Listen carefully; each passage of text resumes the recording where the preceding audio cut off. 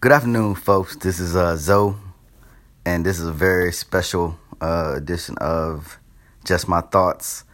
Today, I have my wonderful, beautiful wife hanging out with us, and we want to just take a little bit of time to talk to you guys about some things that we were discussing a little earlier. So you should tell them my name. So my wife's name is Melanie. Hi everyone, thanks for having me. Today we were just talking to my sister, and she's building a business. And what Lorenzo and I do in our spare time is help businesses to build brands through a company called DLT Digital Media. And so we were just talking about some quick tips that we'd like for everyone to know. So we thought we'd just hop on and share them with you. And so, my wife, who of course is a project manager by trade, made us a nice little list here of You will respect things, my list. That she wanted to make sure we covered and talked to you all about. So, first on the list is Feel, right? And so that conversation goes around, as you're building your brand, one of the key components is you need to think about what you want people to feel about your brand when they see it, when they hear it, when they talk to their friends about it. Right. A lot of people will concentrate on the primary business that they're in. Like, we sell widgets, we should be talking about widgets. But if those widgets are healthcare widgets that help people to breathe easier, which helps them to, enjoy time with their kids, which helps, or their grandchildren, and how that fulfills them, then you're not necessarily in the widget business or the health business. You're in the spending time with your family business. And so that's what you need to talk about, because that's ultimately what's going to connect your clients to your product. And that's a really key insight there, that somebody like myself, I'm more of a straight line thinker.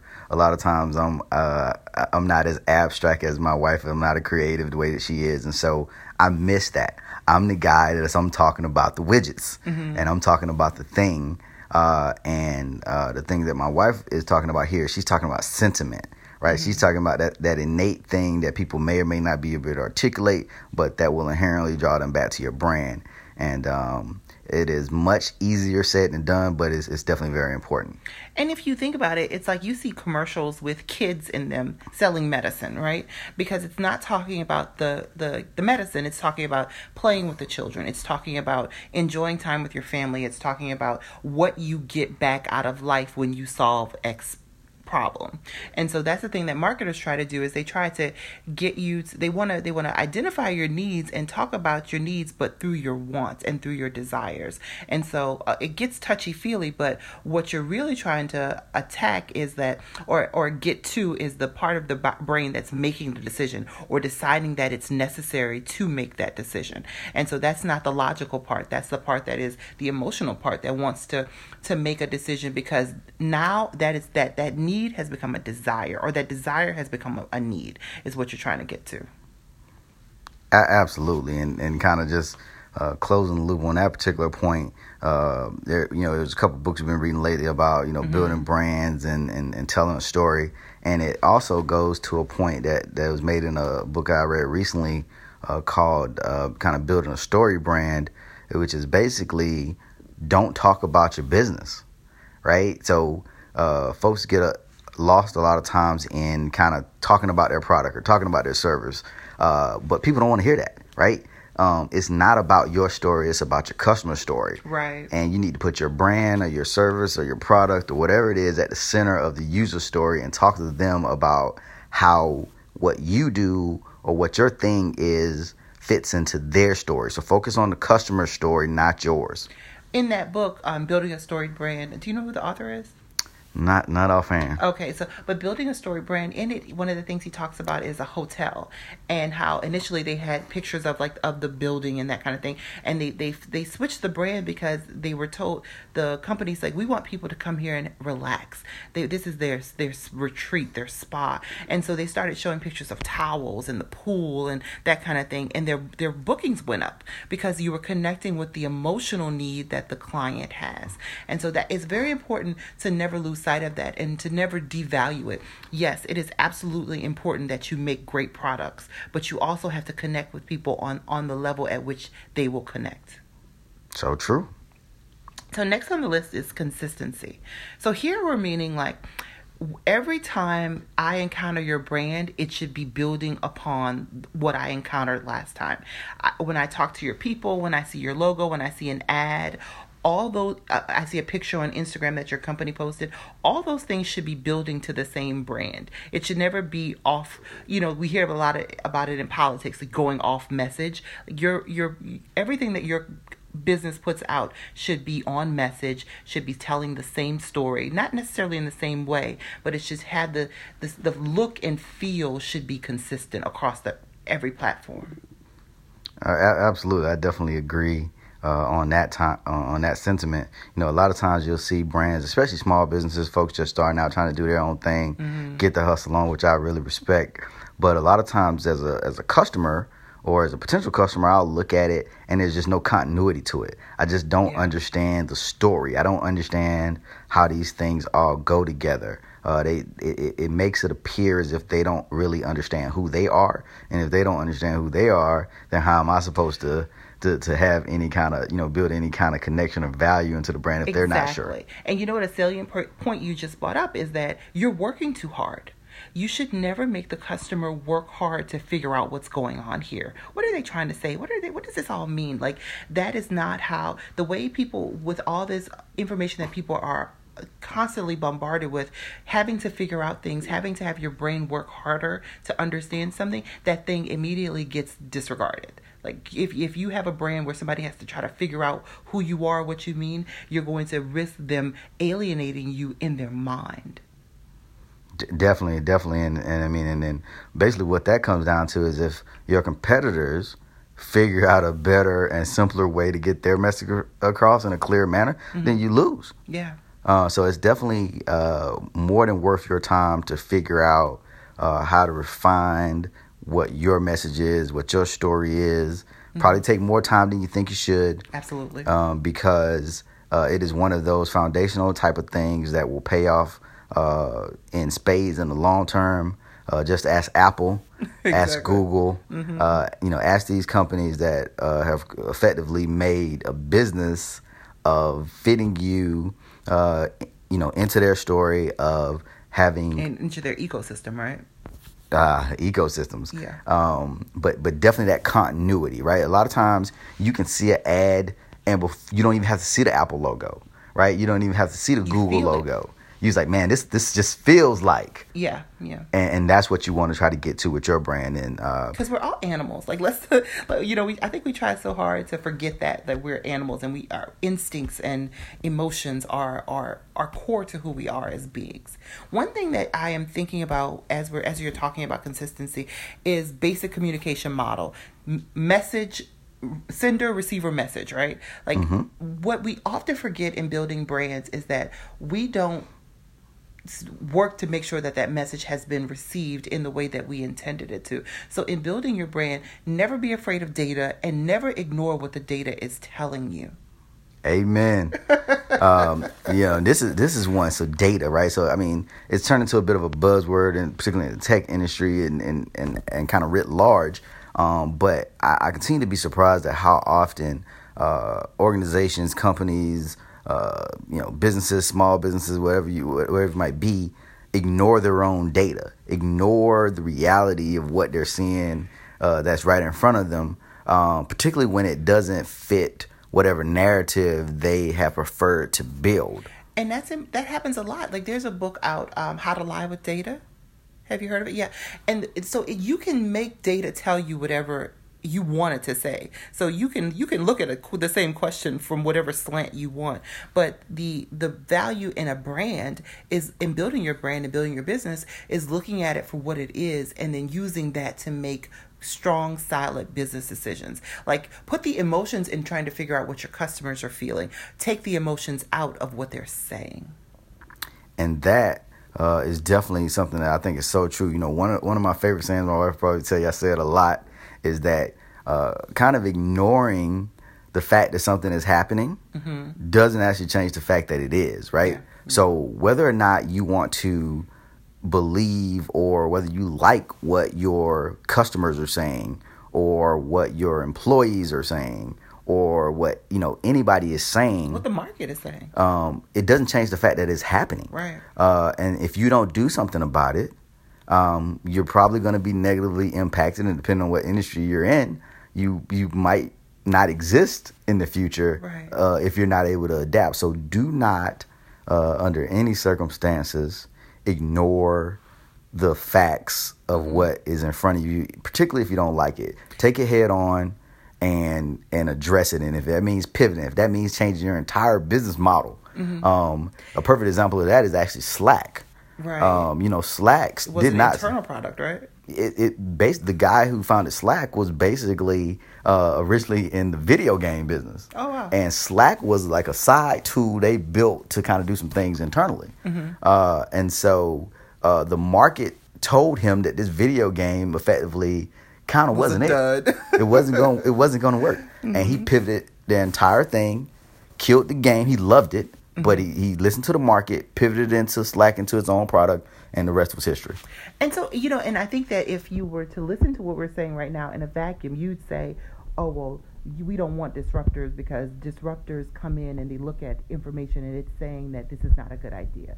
No. What disruptors are actually looking at is, could this work? Could this thing be a way that something changes?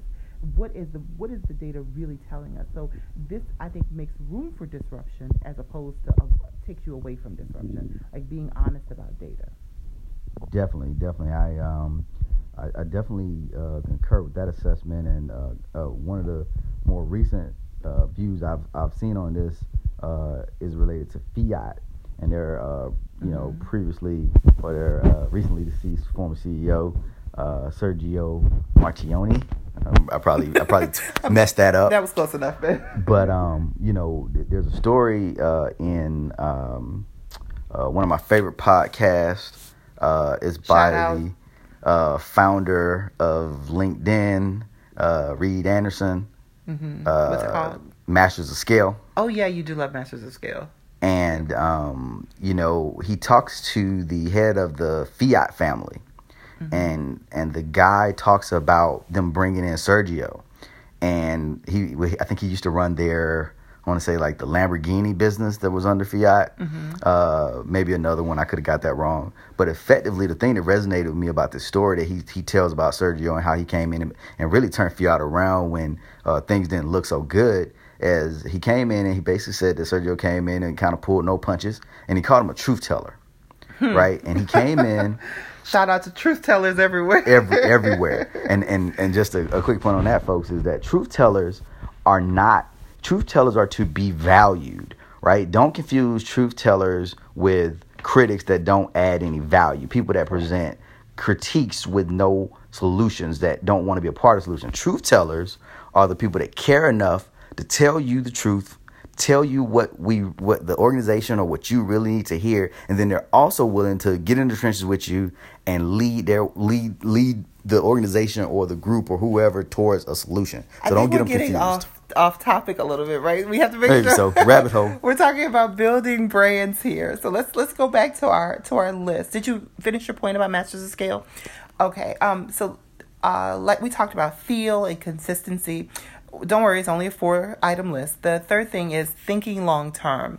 So thinking about where your brand can go beyond where you are right now. So we were just talking to Leslie about her health and wellness business, and we started talking about fitness attire. We started talking about water bottles and supplements and wellness products like candles, and so it's we talked about the entire gamut of what could be encompassed in her business.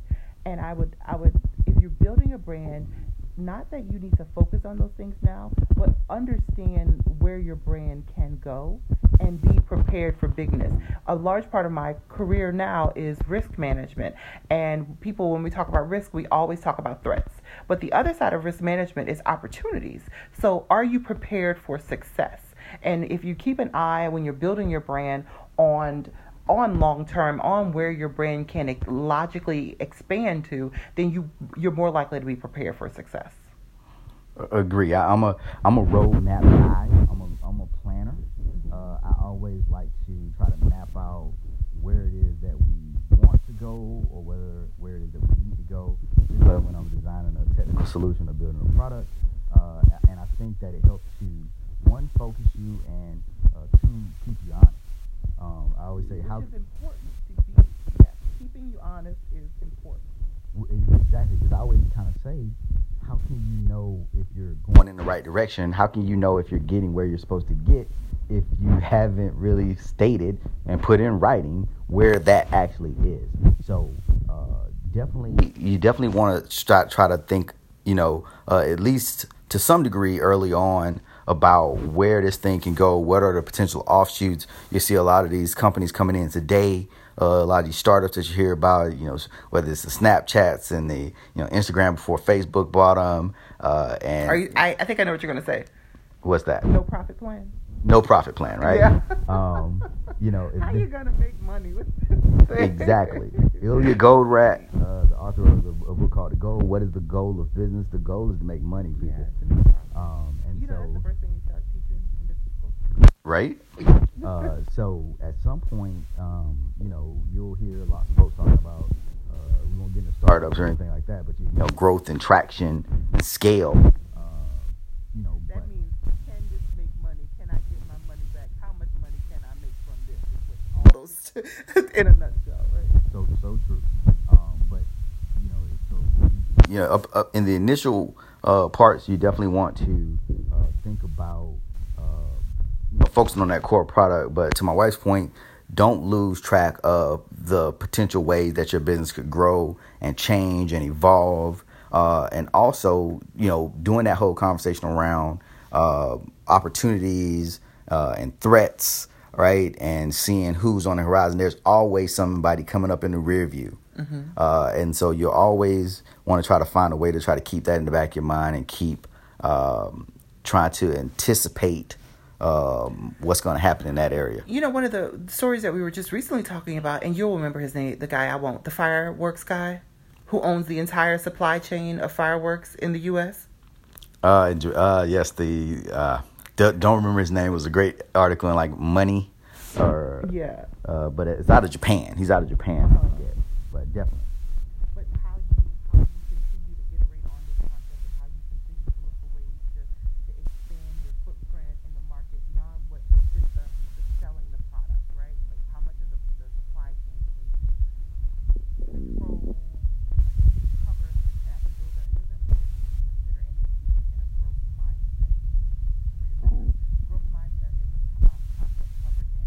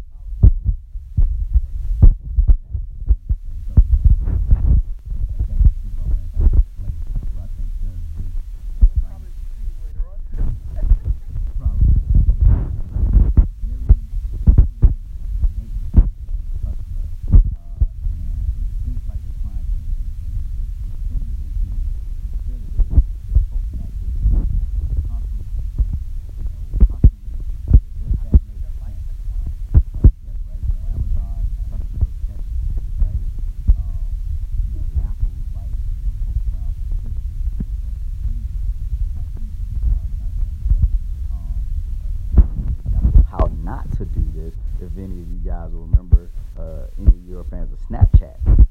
Snapchat, several months back, did a major update, revamp of their UI. Oh, People hated it. Yeah, people hated it. And people hated it. People kind of did backlash was fierce, and Snapchat held strong. And if you look at what's happening today, Instagram is crushing. Because Instagram, as a juxtaposition to that, is a business that tends to listen to their customers. So I mean, there's always a time to go with your gut. Yes. There'll be strategic times where you need to make a call, but when your customers are telling you things in such huge kind of ways you can't misinterpret it, you should listen. Listen. I think in conclusion, listen, be honest, be real, be aspirational. Absolutely. Well, all right, folks, we're popping in on about the 22 and a half minute mark. We just wanted to kind of share with you all some of our thoughts on these issues, get your brain going, get you thinking about some things, maybe get some conversations going. Are there comments? Can people comment? They can actually, leave notes and send us like video or voicemail. Yeah. Leave us a note. We'll answer. That would be fun. Definitely. So, as always, folks, I appreciate you taking the time to listen. I'm Zoe. This is Just My Thoughts. Mwah.